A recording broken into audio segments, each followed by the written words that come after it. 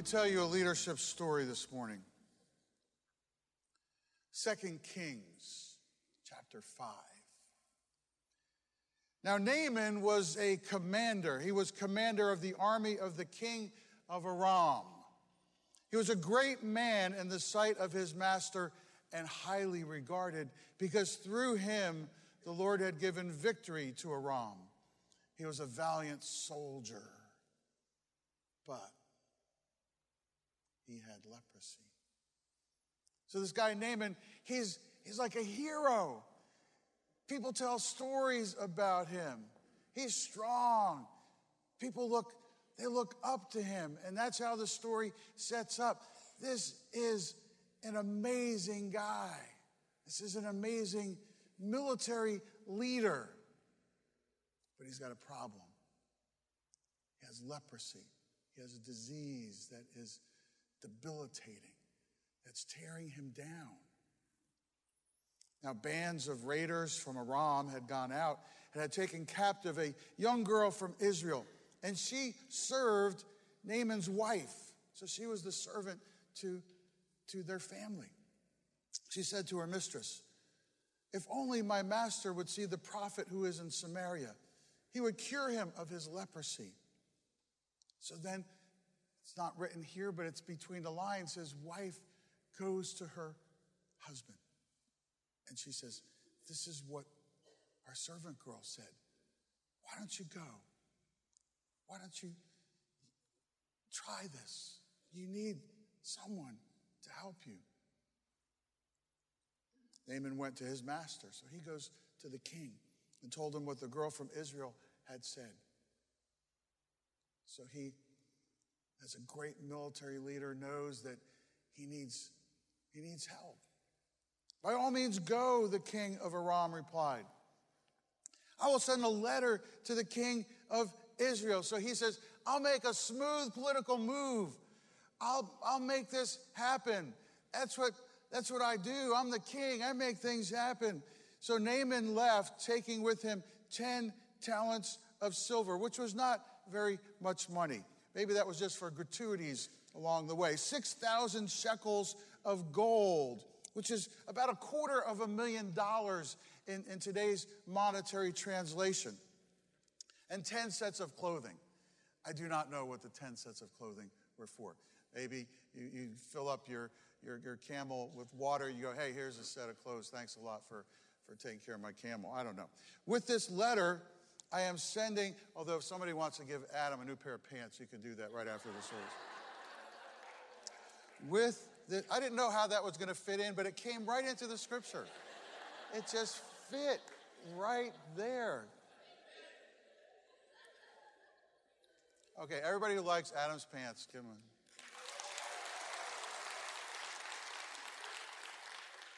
okay. Somehow we have to get that out of the tape, though, somehow. "With this letter, I am sending my servant Naaman to you so that you may cure him of his leprosy." It's not a long letter. Probably puts a seal on it. It's short, kind of like a tweet. You can only have 144 characters. Just tweet it out there.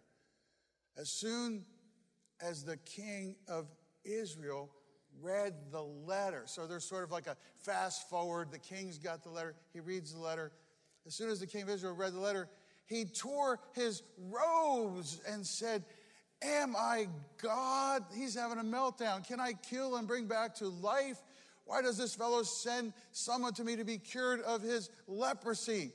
See how he's trying to pick a quarrel with me? He gets all politically crazy. He must have been having a really bad day before that, and this just was the straw that broke the proverbial camel's back. He just falls apart on this." There's always a grapevine. There's always been a grapevine.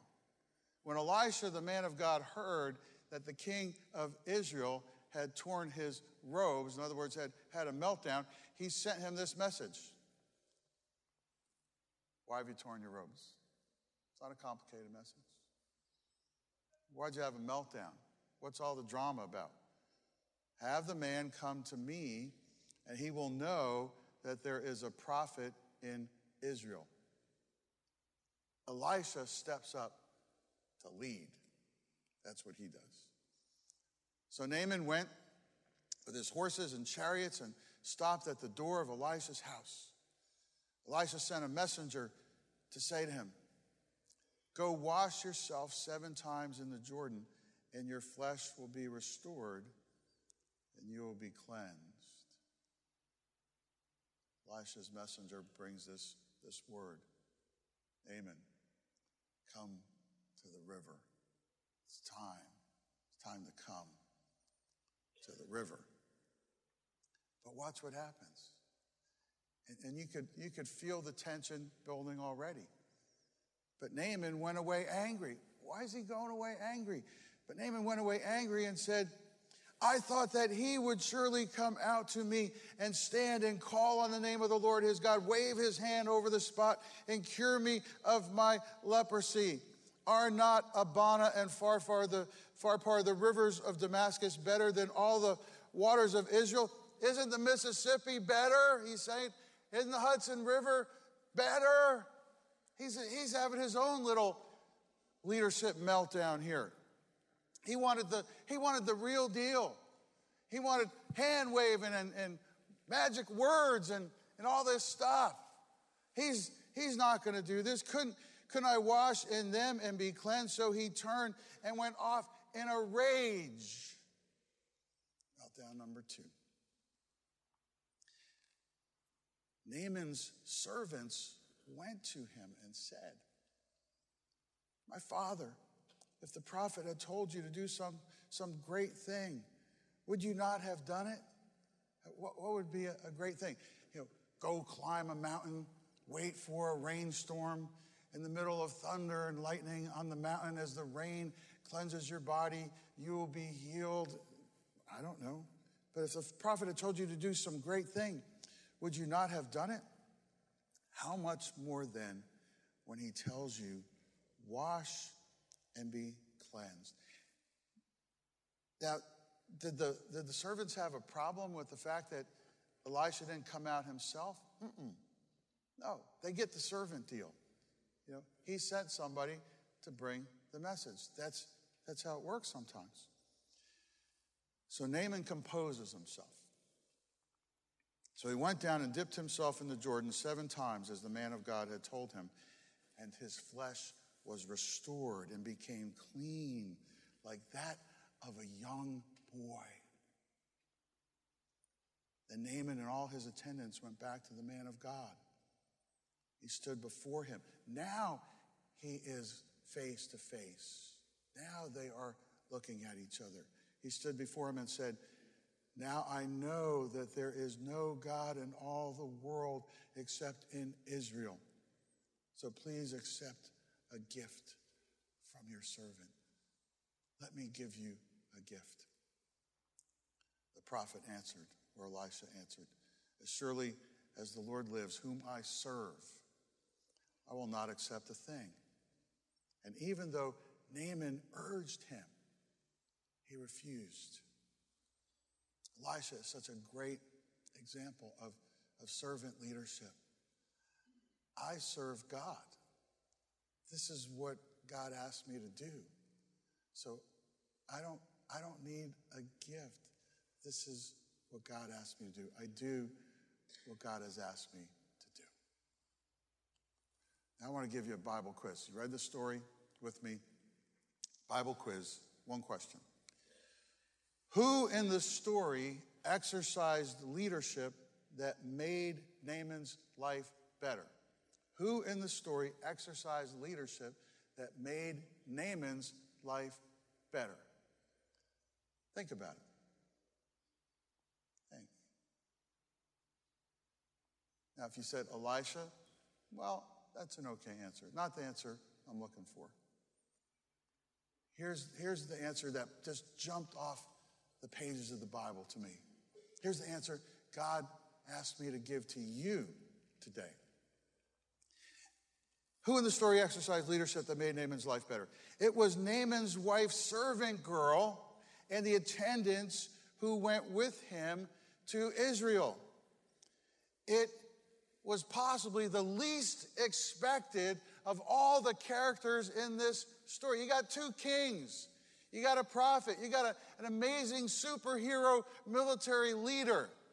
Who are the real heroes in this story?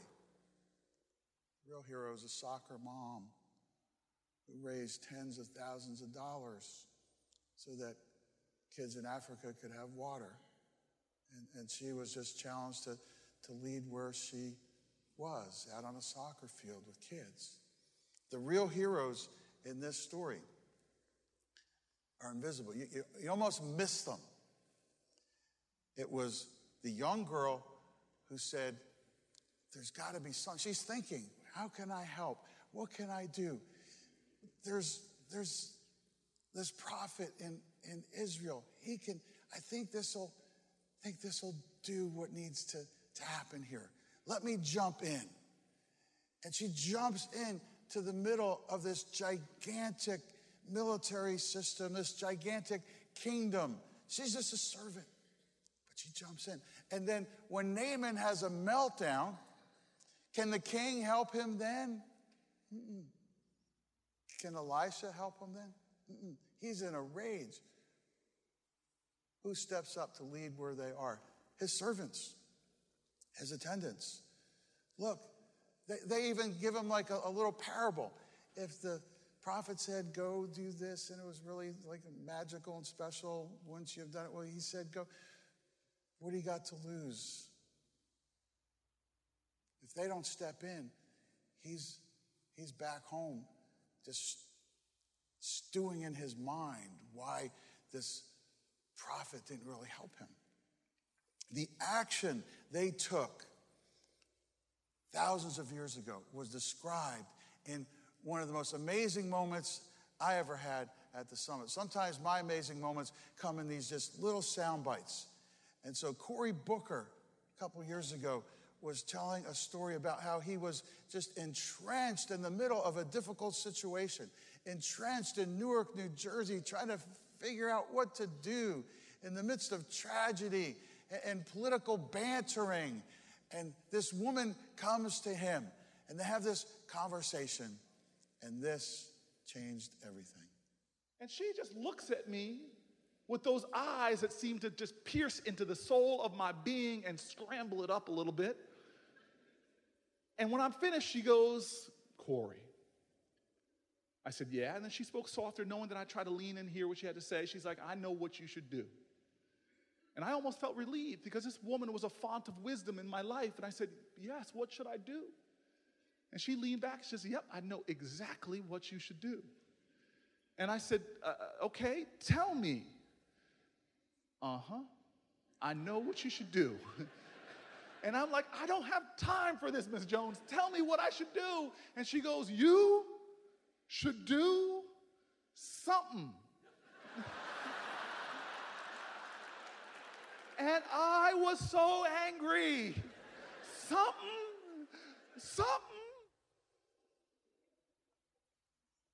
The mayor had to do something. In both cases, in this biblical story, the young girl and the attendants realized they had to do something. See, that's the whole point of the story. People that you never expect did something, and something happened. That's leadership. That's leading where you are. They weren't kings. They didn't have any political power. They couldn't pull a miracle out of their back pocket. They just knew they had to do something. And that's where we all live. That's why we can all lead where we are. As I told you on Easter, there are only two choices: to be less or to be more. With all my heart, I want you to be more. Leadership Summit is one of the easiest ways to become more in a 48-hour time slot. I want you to be there on August 8th and 9th. August 8th and 9th seems a long ways away. It's 116 days away. It's like a third of a year. It seems like it's way out there, but I know something. I know something about my life, which helps me to know something about your life.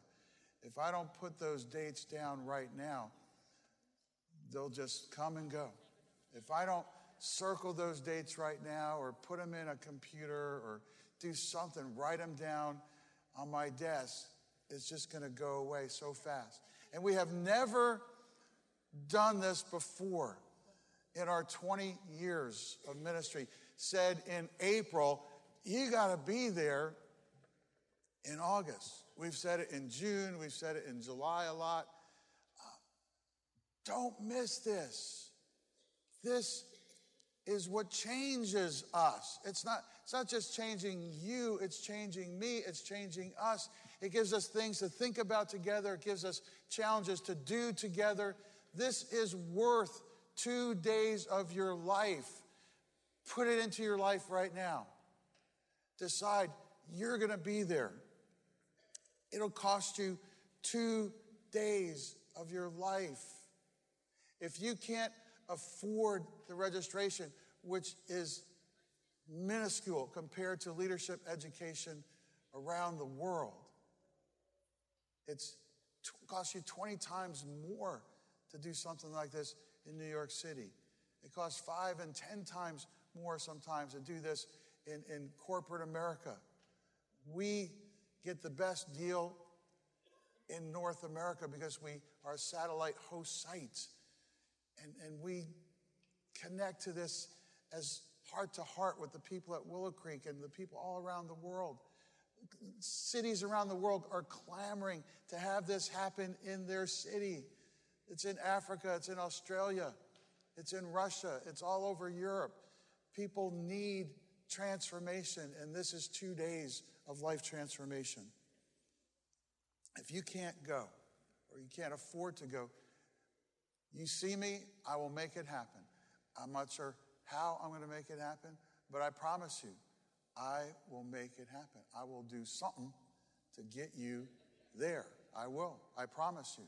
So don't let a registration fee stand in your way. Just mark it down. Get there. I want to fill this place. I want to see more Spring Branch people here this year than ever before. That's my goal. You need to be more. God needs you to be more. Your job needs you to be more. Your family needs you to be more. Your church needs you to be more. And I want you to be more. There are only 2 choices. Only 2 choices. It's time to lead where you are. Wherever you are. It's time to come to the river. Dear Heavenly Father, it seems like we're asking something that's so far out right now. 2 days in August. Heavenly Father, I know because of all the summits past that you will show up on those 2 days and speak to my heart. You will speak into the heart of each person who comes. You'll help them to grow. You will help them to be more, not less. You will stretch them, grow them, challenge them.